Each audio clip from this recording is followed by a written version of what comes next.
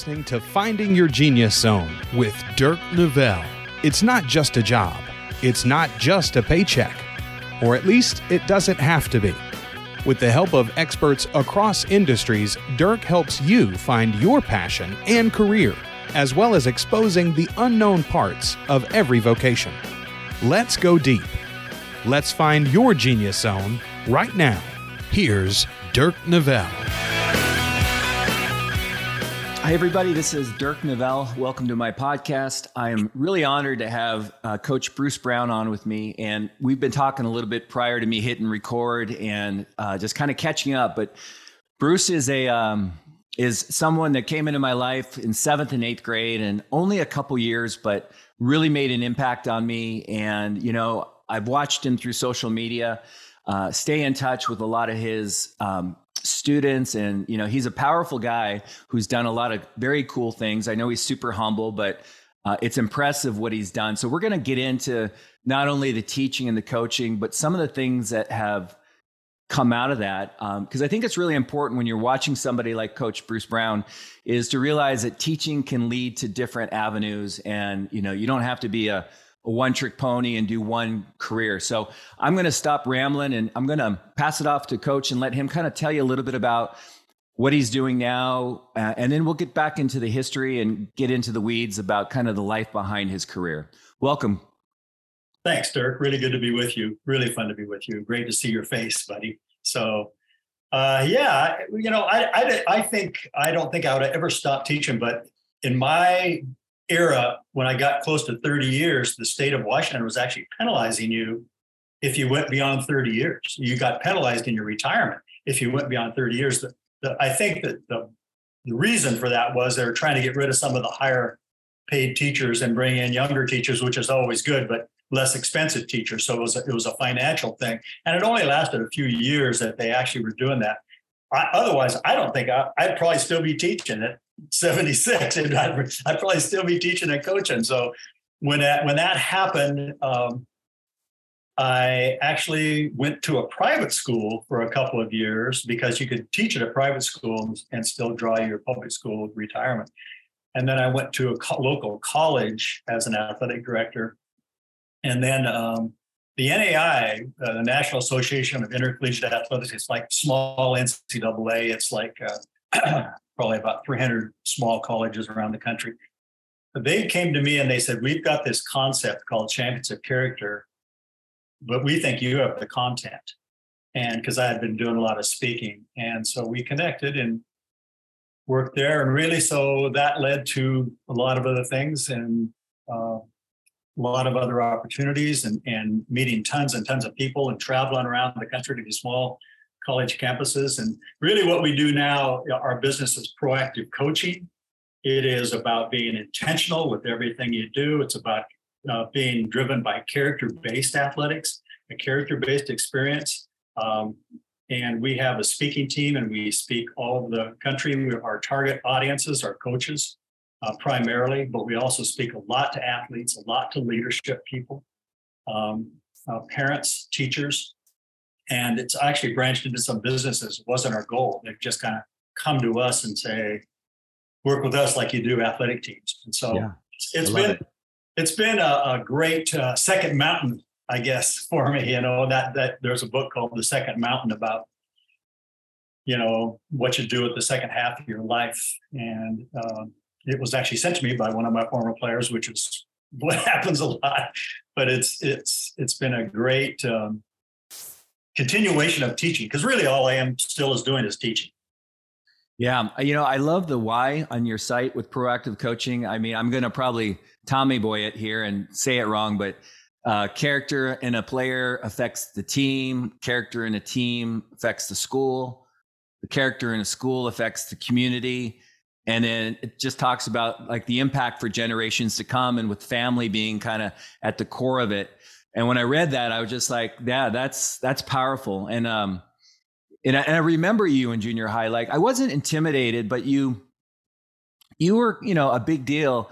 And I remember like just people wanted to, you know, they respected you, and they I don't know, you seem to like, even character back then, I didn't even know how to spell it back then, but when I read your why, I think, you were always doing that from day one, from what I see. And Hayek might not have been your first, we'll get into your history, but I think that's always been part of who you are. I hope so. And I think that came from being raised that way. And I think it came from mentors who I had, and it came from me wanting to be good for kids and looking to see what I thought the best people in the profession were doing that allowed that to happen. I remember one time, and I remember one time when I was interviewing for a job, probably midway through my career, I was changing school districts, and this assistant superintendent asked me a question. He said, "Would you rather be respected or liked?" And I said, "Neither." He said, "What do you mean?" I said, "I'd rather be loved. I'd rather be loved, because if kids love the teacher, if the kids love a teacher, they're going to love the subject. They're going to get a whole lot more out of it. There's going to be a relationship there that will allow for growth in all kinds of different areas." So that was an interesting question. Yeah, it's powerful. I mean, I would probably answer the same way as far as being loved. That's you have to earn that, right? You have to create a space of respect, and I think that's what you were able to do. When something came up when you're talking. So you grew up and went to Pasco, and then you went to Washington State University, like my wife, and then you found a career over in Bellevue, which I kind of think about kind of a different world a little bit. Like, was that ever an issue as far as just like, this is a completely different social setting, and like I'm having a hard time dealing with these kids. Like I worked my butt off, on the farm or whatever, and now I'm coming over here and these kids are getting new cars when they turn 60. I mean, was there ever any of that, or did you just kind of jump into it right away and no problem? It was a difference. It wasn't a problem, but it's just a matter of kind of getting the lay of the land. Bellevue was a very highly respected district. And I think at the time, it was probably one of the best paying districts in the state. And it was like this kind of a gold standard for where people in education wanted to end up. And so I was really honored to be selected for that school district. And I did some research on what I should expect. I don't want this to sound wrong, but it was pretty funny.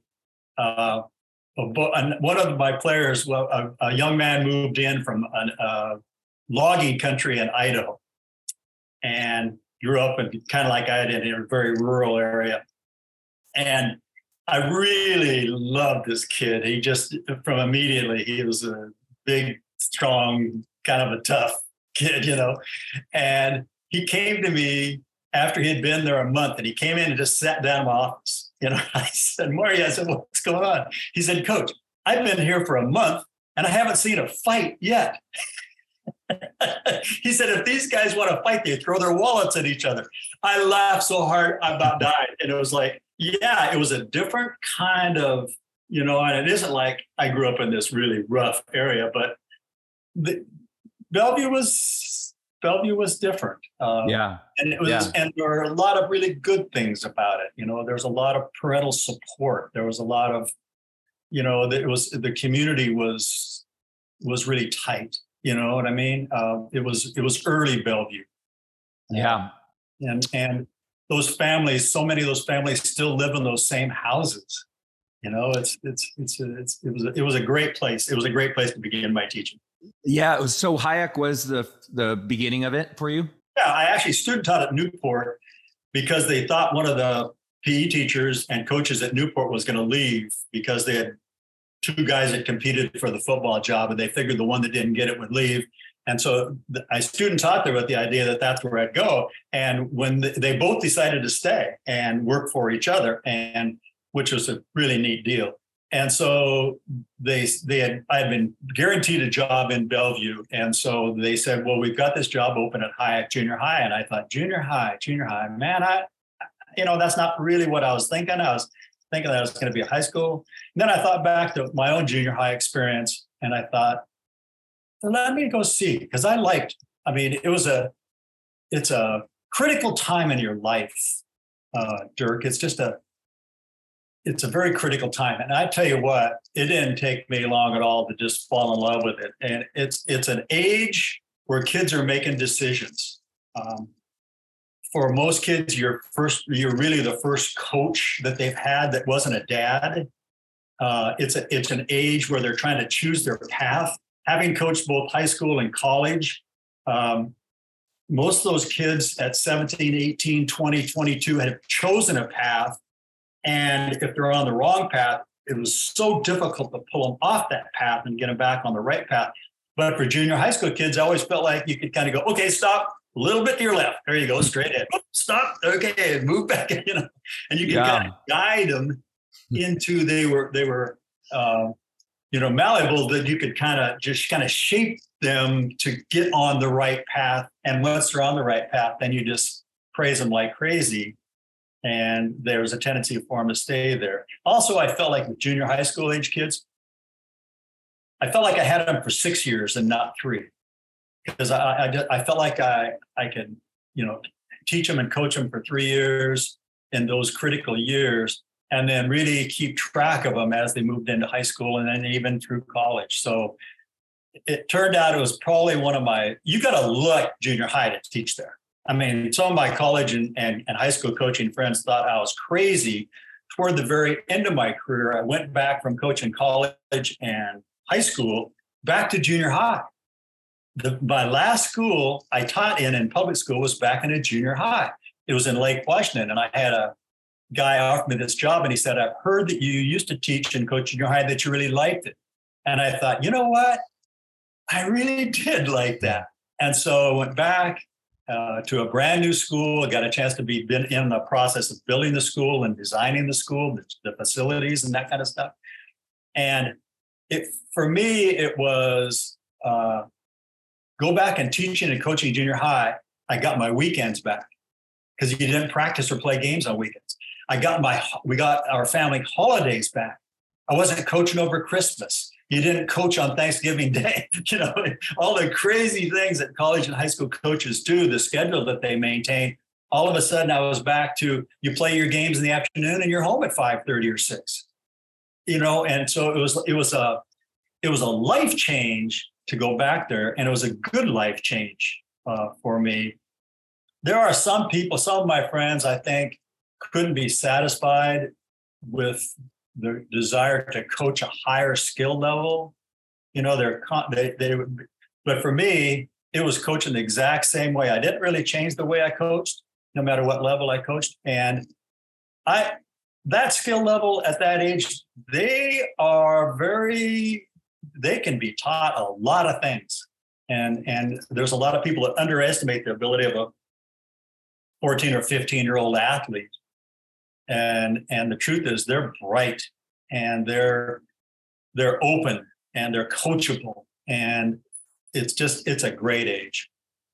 Yeah, Hayek was powerful, and I don't know if Highland and Odell and Chinook had the same, but I remember being in 7th grade, and it was like the age gap. There was 2 year age, 2 years, 7th, 8th, 9th, but it felt like 10 to 25, like these looked like grown adults, the men and the women. Like, I just felt so young, but I remember Hayek as a real nurturing school. Like, I remember I played quarterback and I was younger, and I remember like Judd Taylor and John O'Hara, like the coach would call a play and they would change it.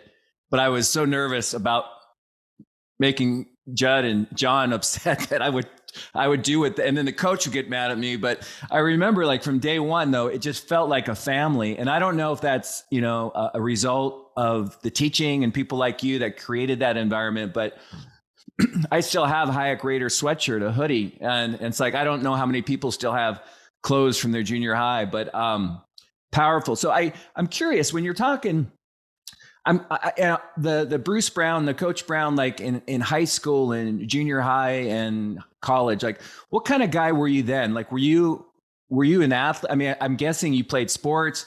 And by the way, were you always like, I'm going to coach and teach, or where did that come from? I think I knew what I was going to do real early on. And, you have mentors in your life, and most of your mentors when you're really young are family. And So my dad was a wonderful dad, and he gave me some great advice. And he gave it to me early. He said, when you're choosing a career, either choose something where you're going to make so much money that you can enjoy every bit of your spare time, or do something that you don't care at all how much money you make, because your job is going to be your calling and your love. And so I think I kind of looked and I found people that in my family that loved what they did. I had one uncle that was a fighter pilot, and he was cool. I mean, he was just this cool guy. And I remember growing up thinking, I want to fly. I want to be a pilot. And at that time, I remember trying to get into the Air Force Academy. That was one of my goals. Those were my early goals in life. And I remember as soon as I started looking into it, at that time, you had to have 20/20 vision. And I didn't. I mean, you had to have you have a 20/20, and otherwise it's out. There is nothing else to do. So I kind of flipped that one. And my uncle Ralph, was a teacher and a coach. And I'll tell you what, Dirk, he was happy all the time. I never was around him when he wasn't in a good mood, when he wasn't funny or making fun of me, or, he just made you feel good when you're around him. My dad was a great provider, but he had a job that he didn't love. And we weren't wealthy at all. It didn't pay enough that we could do it. So he hadn't done that. He hadn't followed the advice that he gave me. He had a job that provided good for the family. He was an engineer at the Hanford Nuclear Reservation. And, but I remember looking at my uncles and feeling like, okay, there's something there. And then I had an elementary school PE teacher, and his name was Rex Davis. And he came in, I think he might have been a first-year teacher. And so he's like 22 years old. And in comes this guy, and I'm like 10. And I'm looking at him thinking, oh, this is the greatest guy I've ever met. He was full of life. He was a great instructor. He taught you stuff that you'd never learned before. He challenged you, but he did it in a way that you wanted to do it. Anyway, when I went to high school, Rex had actually gone up to the high school and was coaching gymnastics and tennis. And so I didn't play either of those, but I maintained a contact with him. Then I went to Washington State, and he was up there as the head tennis coach and an instructor. And so when he wrote a letter of recommendation for me as a graduating senior at Washington State to be a teacher, he said, I've known Bruce since he was in grade school. I've been teaching him since he was in grade school. And Rex Davis was one of those guys that I looked at and I thought, I want to be you. I want to be you. So I knew, I think at a very early age, where I think I was leaning. I started coaching at 13. I helped a guy coach the Little League team when I was 13 years old, 1 year out of Little League. And this is a different day and age back then. But at 14, the league gave me my own team. I'm 14 years old, and I'm coaching 11 and 12-year-olds. And they were like my friends' little brothers. Those are the ones I drafted. I drafted all my friends' little brothers. And so there I am, 14 years old, and a head coach. And it was this is great, And we had one field in our town and one Little League field in our town. And all the other adult men coaches, they got one night or one afternoon that they could go practice on the field. Okay. And they kind of had to split that up. Not me. I'm 14. It's summer, man. We're having 2-a-days. We're practicing at 10. We're coming back at noon and we're hitting. So I'd ride my bike with a bag full of helmets on and bats and balls over my shoulder and get out the field, and away we'd go. So I think that gave me a feel for what I was getting into. So when I went to college, I went there for a specific purpose. I wasn't, one of my older brothers went, he wandered around and changed majors, and and I think that was difficult on my parents to try to keep him financially in there. And I went with the idea that I'm going to be in here. I'm going to be out of here in 4 years. I'm going to go do what I was born to do. So, I think I'm so glad we're going down this road, because It sounds like, okay, you were certain you had a pathway, but I wonder subconsciously if you tuned into the energy of like your teacher and, man, this guy's happy. This guy has joy and this guy just brings good energy. And like, I wonder if just like, that's what did it for you. And then, one thing led to another, but this podcast is a lot about helping people get clear on choosing their life work. And I had a dad was all about just get a job, son. It's not supposed to be fun and, make some money. And it was very superficial. So my definition of success in my early adulthood wasn't really my definition. It was his. But I think the advice that I'm trying to give to people that are thinking about what to do is pay attention to the obvious, like pay attention to what you gravitate towards or how you spend your Saturday. 7 hours feels like an hour.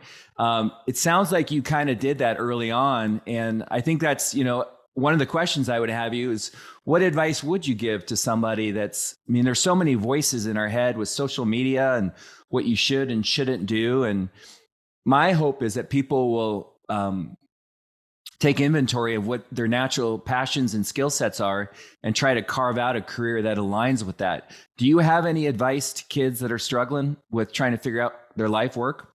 Yeah, I don't give advice. Raising 5 daughters, okay, I learned, don't give advice. I'll say, would you like my thoughts on that? And then I'd say, my thoughts, you can take or leave my thoughts. But if you give people advice, it's like, then I'm expecting you to follow this. My thoughts on that are this, and I've done this with a number of kids who've come back into my life who are struggling in some way with where they're going. And even one of our own daughters, who was doing well, but wasn't really fulfilled. And the thought is this, to think beyond success and think about significance. Success is about me. Success is about financially. Success is about, just things that, you're striving for yourself. Significance is about others. Significance is about finding what you were born to do. And then so you can put your whole heart and soul into it. And it isn't work, And so for our daughter, her passion has always been horses. And now she is into a career where she does healing with horses. And it's just been magical to watch her transform from somebody who was kind of just going through the motions to somebody who just doesn't see it as work and just loves every day. And it doesn't mean that you don't have struggles and stuff, but it means I'm just watching her just transform into just this joyful person. I think that we're all given gifts by God. We're all gifted, and it's a matter of identifying what your gifts are, and then trying to find a way to use those for others, and not just for yourself. I love that. That's basically what Gay Hendricks talks about in The Big Leap and the Genius Zone. So, do you have any advice to going a little deeper on how to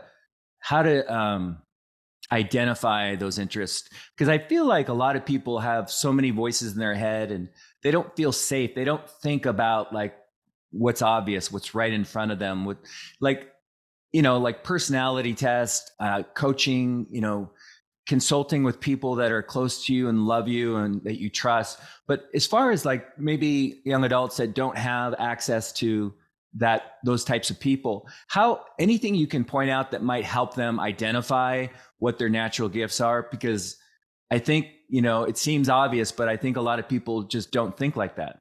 Well, okay, let me go back to, again, my experience is young people. Okay, so that's, I think most of my thoughts and that kind of stuff have come from the experience I've had with dealing with young people. And one of the things we say about athletics is it isn't important that your kid plays sports. It's only important that they find a passion. That's what's important. And that passion could be drama. It could be music. It could be dance. It doesn't have to be football, basketball, softball. The kids that I worried about were the kids who had no passion, the kind of dead-eyed kids. And it's a matter of kind of trying to light a spark in them to say, what is it? Tell me your story. What do you love to do? And to try to get that spark going, to find that passion and then follow that passion. And, just like I talked about before, I felt called to teach and coach. And a calling is different than a career. The calling is like, this is what I was born for. I don't think you ever really retire from a calling. Okay. I mean, that's what I'm doing now. I mean, people say, when are you going to retire? I say, I don't ever plan on retiring. I mean, think about what I do. I've stopped traveling. I'm really only traveling now to work with clients have turned into friends or very long-term relationships. But I've almost eliminated travel, and anybody who really wants to work with me for whatever reason, they can come to Camino Island. We have a guest house. They come here from all over the country and will land for 2 or 3 days and do that. Why would I stop doing that? I mean, yeah. Why would I stop doing something that I love to do? And I think I can still hopefully be of assistance to people. And so really what you're trying to do with the calling is it's not about money, it's about adding value to other people and having a purpose that's bigger than you. And I mean, I don't know if you know this about me, Dirk, but I'm really a shy person. I am a kind of an introverted person, unless I'm talking about something I have a passion about. Okay. And so people will say, well, you've spoken in front of over 1 million people in person. And how can you tell me you're shy? And it's like, you know what? When I get up there, I don't like being the center of attention. But when I get up to speak in front of a crowd, I'm not the center of attention. The content is the center of attention. And I'm just the deliverer of the message. And I remember there was a guy where we lived. There aren't very many people on the south end of Camino Island. And I had 2 neighbors, and there was an older guy who loved sports, great big old guy. He's a great guy. And his name was Ron. And one day Ron came over, and I'd never talked to him about what I did. We just talked about living here and building a trail and, that kind of stuff and what he did with his life and stuff. And he came over one day and just came in with a cup of coffee and said, hey, let's just talk. And on my counter was a flyer that I had just gotten from a clinic I was going to be speaking at. And it was a national clinic, football clinic. And so they had the pictures of these 4 or 5 keynote speakers up there, well, they're all these big name football coaches. And then Bruce Brown, and Ron looks at that and he looks at me, he goes, you did that with your computer. I said, yeah, pretty good job. Never talked about it. He did not see that in me, but really the idea of doing something that is purposeful and bigger than yourself is one of the things I think that allows people to just flourish, especially young kids. If they can find your why. What is your why? If you haven't read that book, any of your listeners haven't read that book, Simon Sinek's book, Start With Why. Oh my goodness, great book. And so many times, and even as a teacher, when we talk to teachers, I'll say, when you're teaching something new, you need to begin with why. The better your why is, the quicker it's going to be accepted. Coaches, when you're teaching a new technique or a new skill or a new offense, to have a why that the kids go, okay, I see the big picture here and I'm buying in now. And the better your why, the less resistance you're ever going to get as a teacher. So, the sooner you can find your why, I think that the clearer your path becomes. There's another book that I love called Purpose Driven Life. Great book. And the first line is, it's not about you. That's the very first line in the book. I know both those books. I love it. This is gold. I really appreciate, this is great information. Before, I want to kind of get into a little bit about post-teaching and post-coaching, but I'm curious, while I've got you, what kind of, couple questions, what kind of athlete were you? And was there, you've coached football, baseball, basketball, volleyball. Did you have a passion around one, or did you like them all equally? Well, first of all, I was an okay athlete. My 2 older brothers, my dad had been an athlete. He really wanted all of us to be athletes. And he tried real hard with my two older brothers. Well, my oldest brother had polio, so that made it difficult. My other brother was a musician, and he wasn't interested in athletics at all. So by the time I came along, my dad was like, just be you, you know? And and I grew up loving to play. I don't know how good I was. I was one of those guys that would do whatever the team needed me to do. I was one of those guys who listened hard when people were coaching me, because I thought, if I'm going to become a coach, I want to start figuring out why. I remember playing baseball one time in a junior high game, and we played against a team that we just hammered. But this coach from this other team had these kids just doing so many things. And even though they weren't very physically talented, he had them. And I remember going over to him at the end of the game and said, "Do you mind if I ask you some questions? How do you, when do you use that squeeze defense? Why do you rotate your guy?" And he was great with me.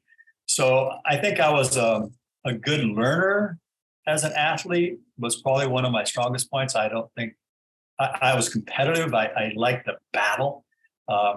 And sometimes I know I played because my knees would bleed and I'd dive, that. But as far as the sports, I grew up in an age where you played everything. There wasn't specialization. And it was like, you finish one season, okay, what's next? Let's go.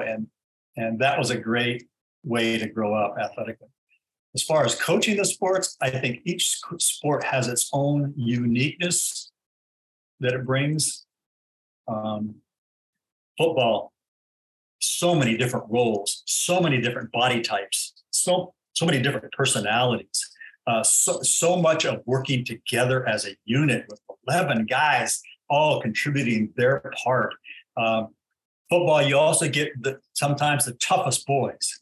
And it's an opportunity to take those toughest boys and teach them that they can be tough and still be respectful. They can be tough and grow up to be a caring, thoughtful person. So it provided a lot of opportunities that way to learn how to control your emotions in football, and not just, yes, you want to be emotional, but you want your emotions to help your performance and not hurt it. Basketball was a beautiful game, and I'm kind of a control coach. I hate to admit that. And football allowed you to kind of call everything if you wanted to. Toward the end of my career, I started letting my quarterbacks, I thought, if I'm doing a good enough job, I'm going to teach my quarterbacks what I see. I'm going to let them see it and let them make their own decisions. That was fun for me. But basketball, you kind of had to say, whoa, wait a minute. Okay, here's some parameters now. Just stay within those parameters and then attack. It's a beautiful game. I love the passing. I love the different roles that you can contribute in basketball. I love practices in basketball because you're inside and it's a very controlled environment. It's a great teaching environment. Volleyball, simple game, ball's round, it bounces where it's supposed to go. It's soft. You don't have to do everything. You got to be able to serve, receive, set it, and hit it, and block it. And you don't have to do all of them. So that was a beautiful sport to coach. Baseball was like chess to me. You could kind of move the pieces around. And again, being a control coach, I like that. I'm not sure that's the best way to coach, but it was like playing chess for me. It was like you could constantly do things to make the other team do something they didn't want to do. I think they're all good, different, contribute to kids, contributes in the life lessons in different ways. Yeah, it's interesting. I mean, I loved them all. I played them all. I even played volleyball. I remember my dad was always comparing. So I grew up kind of like comparing, and I thought I was a good baseball player until I started playing with Olerud. And we'd always play it together at the end of the year in the all-star team. And I remember, and this is going to lead to a question I have for you, but it was really cool for me to look back. And at the time I didn't realize it, but like being exposed to true talent. I was always an admirer. Like my dad played at Florida State. My brother played in college. My cousin played for the Huskies. And I was always like, I wouldn't say I was infatuated, but I was always very impressed with people that were very good athletes. And Olerud was definitely someone that it gave me a perspective into what it took to get to that level, the love for the game and the hard work. But I'm curious, with your time, and I don't want to get you in trouble, but you had so many great athletes come through HIAC, and I know 7th, 8th, 9th grade, some guys don't peak yet, and maybe they get better in high school or even out of high school. But is there one or two individuals that you would say were the best athletes you ever saw come through? Well, I define athlete a little bit differently, and a lot of it, the way we define athlete is through character traits. And I had tons of kids who met the character qualifications of accountability, of responsibility, of leadership. I had tons of them, and I really don't think. I mean, you have some of the kids I coached in college were phenomenal, but one of the things, even when we're working with high level athletes now, I mean, whether we're working with Division I teams or NFL teams or something like that, one of our concepts is when talent meets talent, talent is not enough. Okay. So you've got to have an edge that goes beyond your talent. I mean, I see one of the teams we've worked with for the last few years, we've worked with UCLA football for the last 4 or 5 years. And it's interesting to see these kids come in, Dirk, and they have been everything in high school. They're the best player on every team they've ever been on. And all of a sudden they get recruited, and they're feeling pretty good about themselves, and they arrive on campus and they go to their position meeting and they realize there's 11 other guys that play that position and they're like number 10. Okay, now what are you going to do? Are you going to pout? Are you going to transfer? Are you going to blame the coach? Are you going to whine? Or are you going to find an edge? And the same thing's true working with NFL teams. I mean, think about that. Every one of those kids was probably high school All-State, probably All-American in college, captain, leading scorer, inspirational. And all of a sudden they come on the NFL team and they're hoping that they get a chance to get on the field as a special teams player. And so, you talk about Olerud, it's fun to see kids with that level of talent, and it gives you a perspective, as a teacher and as a coach, it gives you a big perspective of there's a difference, but you treat them all the same. The expectations, your standards are the same for your highest performer and your lowest performer. You said something in your question about those kids, in junior high school. That was another really fun thing about junior high school. You had some kids who are early physical matures. They're tall, they got hair on their chest, and they're 15 years old. And you've got to take that kid and you've got to let that kid know, look, you are the best player right now. And part of it is that you're already physically mature. You're going to be a 6-foot star in 8th and 9th grade, and you're going to be a 6-foot senior, very likely, in high school. So you're going to have to adapt your role. Mm-hmm. Okay? So you start preparing those kids for what's coming. And some of these kids that you've been patting them on the head down here, and you better be nice to those kids because they're going to be up here in a few years. And so the flip side of that is that late mature. Oh, I love those kids. And what you're really saying is, hang on, don't stop playing. Wear out a ball over the summer. Just stay in love with the game. Your day is coming. I remember having a kid one time came in and he was about 5, 6, and he loved basketball. And his dad came to me and he said, "Gosh, I just don't know if JD's ever going to be any good at this game, And I remember looking up at him like this because he was 6'8". Is that JD Taylor? No, it was JD. Oh. I said, okay. I said, JD's not going to have any problem. Let's just coach him and teach him to love the game. Yeah. And then teach him to play it, and then let his growth spurt come. And he was a 6'8" or 9" junior. And so it's like, so those kids, you're saying, hang on, stay in here. I got my arm around you. Don't you quit. Don't you give up on yourself because your best days are ahead of you. So it was a matter of counseling both those extremes so that they could get a vision. One of our concepts with coaches when they're dealing with young people is to visualize the finished product. Yeah, see them as where they are, but then visualize where you think they're going to be. because those young kids that you're working with are going to grow up to be great dads, husbands, businessmen, leaders, physicians. I mean, they're going to grow up. One of my presentations called the Coach and Inspire. It's about what separates teachers, and we talk about that. And I put up a picture of a junior high school basketball team, and I said, "Look at those guys. What do you see? You know, if you're just kind of looking at it, you're seeing a bunch of skinny little dogs that just kind of got a big grin on their face, kind of goofy looking guys." I said, in that picture, there are 3 guys who've gone into teaching and coaching. There's one guy that got drafted in the first round of the NBA. There's a kid who pitched in the major leagues for 6 years and now owns his own business. There's 4 of those guys who have very successful businesses now of their own. There's a fireman in there. There's a Navy SEAL in there. Would you have ever guessed that? You know, and so they're looking at it, and you're thinking, wow, yeah. So the idea is to visualize the finished product. And that was something you talked about, taking weight training in junior high school. And we did a lot of body weight stuff. We weren't doing a lot of heavy lifting, of course, but the whole thing there was, I don't care what you look like now. Visualize what you want to look like. Visualize that finished product. And then every day, see if you can close that gap. Just a little tiny bit.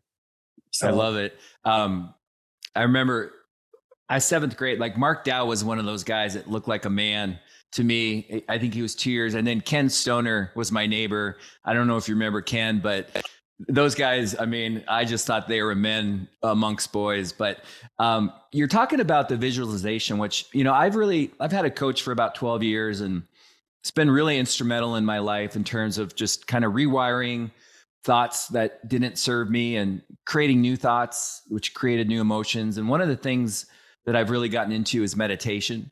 And I'm just curious, does that ever play a part in your world as far as, I mean, is that something you do or something you talk about?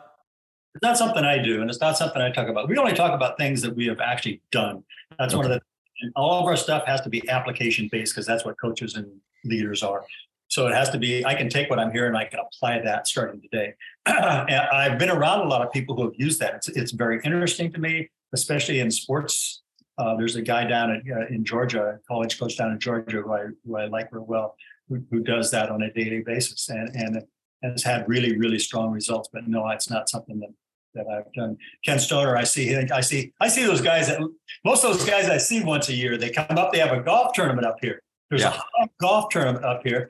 And then there'll be 80 guys show up that I coached long. I mean, and then they have a barbecue across the island. There's another Hyatt kid that lives across the island and has a family compound kind of a thing. So they have a big barbecue over there. And it's a blast. I'll be at the next one. I think Marty Bask is his name that puts that on. Yes. Yeah, my brother and I are going to, we missed the last year, but we'll be up there this summer for sure. Good. I think you're going to just get a kick out of it. It's just, there's just a lot of laughter and a lot of teasing. You know, there's a group of guys that called me. It's been about 6 years now. And they called me and they said, "Coach, we want to come up and have a reunion at your house." And I said, "Oh, you guys, I'd love to see you guys, but I know you guys live all over the country. You don't need to try to find one day that works for you and make it work on your," I said, "Just show up when you can. I'd love to see you." They said, "Nope, we're coming together." And it was a basketball team, and there were 14 of them. And the first year they came up, 12 of them were here. 2 of them didn't make it. One is a high school principal who was on his first family vacation in Hawaii in 20 years.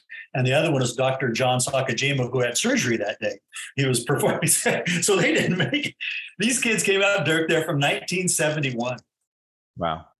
They call themselves the Boys of 71. It was one of my first years teaching. I told Dana, I said, watch what happens when these guys get together.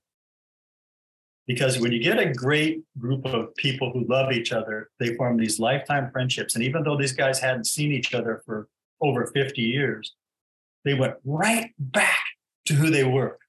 The same teasing, the same, it was just, and their memories. And those guys have come up every single year. since then. And now they're bringing the guys. It's a hoot. I love it. By the way, did you meet Dana at Hayek? Mm-hmm. So that's where you guys met? Okay, cool. Yeah. And Dana's. I tell coaches, one of the keys to being a coach is to marry a coach. Yeah. No, I remember she was one of my teachers, and I always have a lot of respect for her. And I see the photos of you guys, and that's awesome. So let's get a little bit real quick into, like, I'm kind of in my mind, I keep going back to, say, a 24-year-old that's watching, listening to you and hearing all this success that you've had.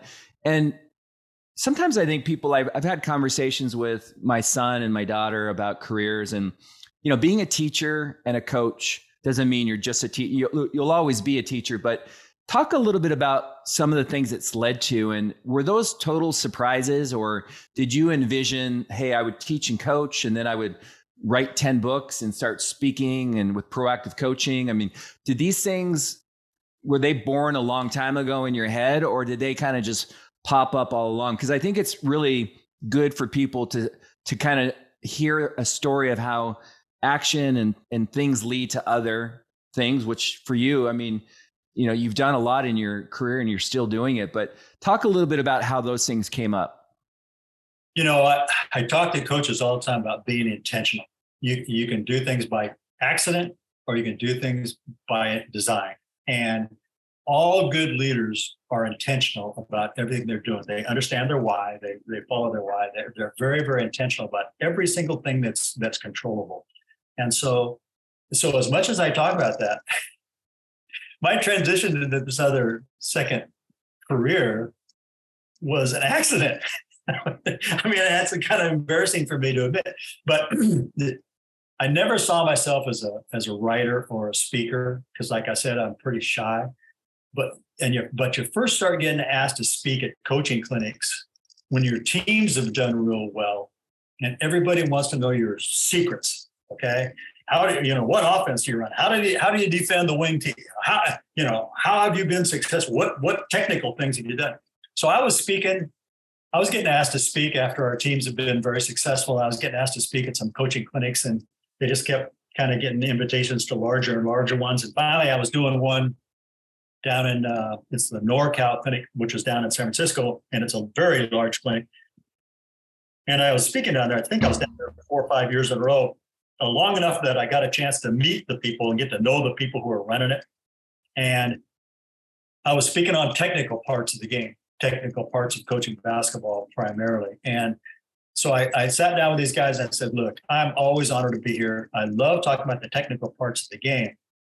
But the truth is, I don't think that's why we're successful. And they said, what do you mean? And I said, I think we're successful because of these other things we do about intentional culture, about incorporating character into everything that we do, and actually trying to teach, model, shape, and define character traits. And I'm sorry, I should have put that away. So that's all right. They said, well, you start talking on that. And it was like, okay. And so the next year I came down and I talked about how to create an intentional culture, team culture that's based around character-based. And then we talked about how to work with challenging behaviors. And then it led into this and this and this, life lessons for athletes, things that you can teach that every kid that plays for you should exit having been able to apply to their life. And it just kept adding on. And from there, it just kind of blossomed, and everything's been organic. It's just been word of mouth. Until Facebook, we had never advertised a thing. It was all, you go somewhere and it leads to another one, it leads to another one, it leads to another one. Yeah, I love it. It's the dance. This is the dance of the podcast. Is sometimes you got to get out there. It's like dating and go meet people and take action and experience life. Jobs lead to different things, right? But in the same token, going back to the original basis for this podcast is taking inventory of what your passions are and what separates you from everybody else. And like you said, I think everybody is born into this world with unique skills and interests. And I think if you can marry the two, in terms of character, action, and leveraging your natural skill sets, I think great things can happen. As we wind this down, there's a couple questions I like to ask all my guests. And by the way, did Drew Merklinghouse go to Hayek? Yes. Okay, so Drew and I have stayed in, I was a skier, him and Paul Crack and Mora, and I don't know, there's a bunch of guys.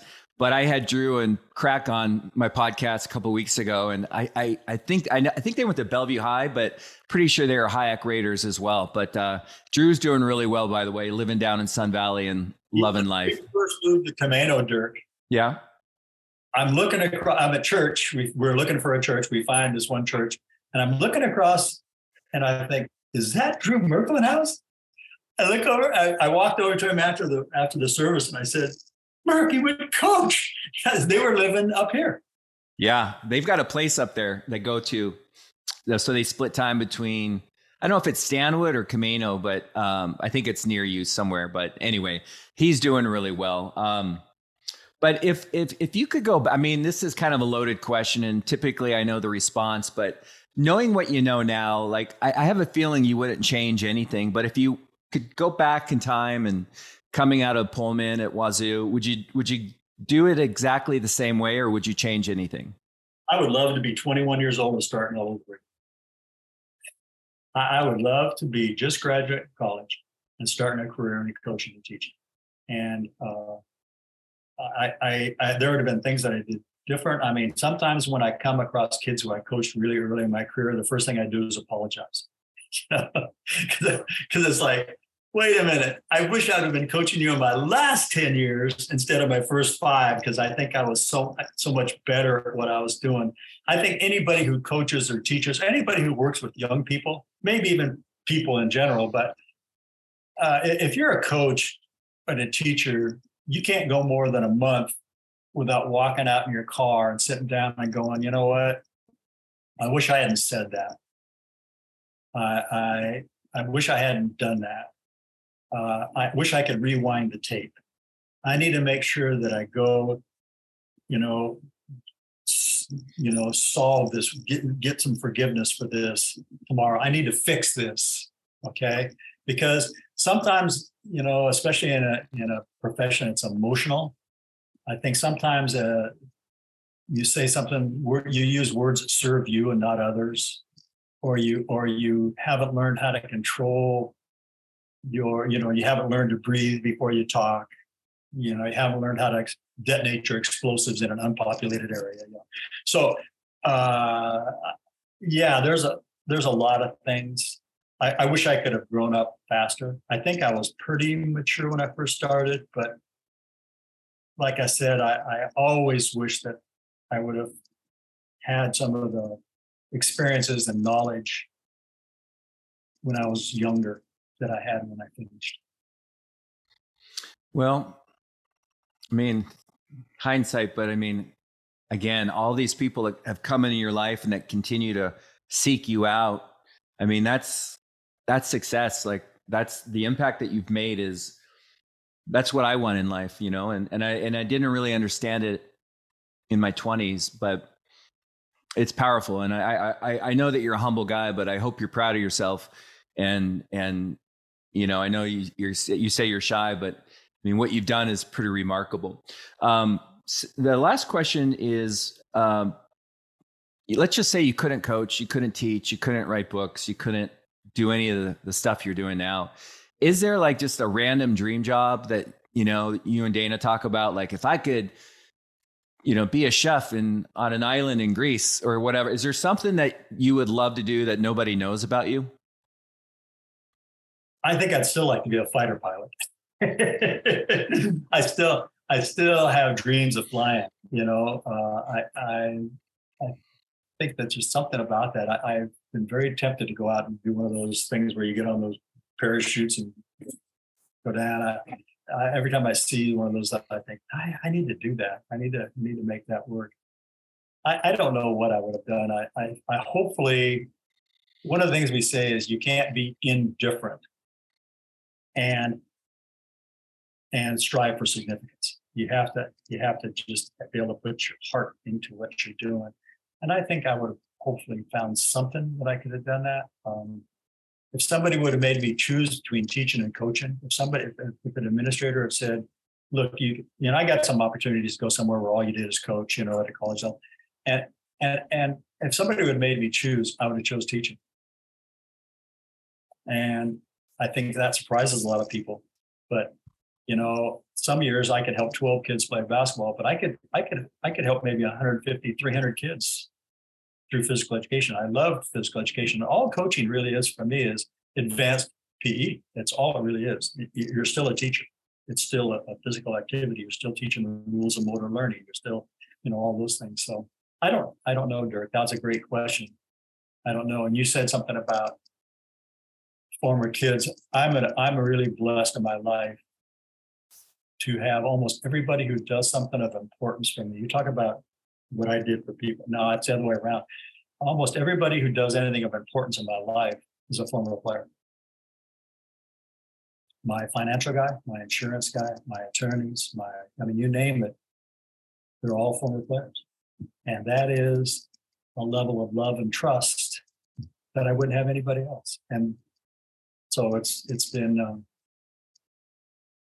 a great circle that's happened in my lifetime, and I wouldn't trade what I did for anything.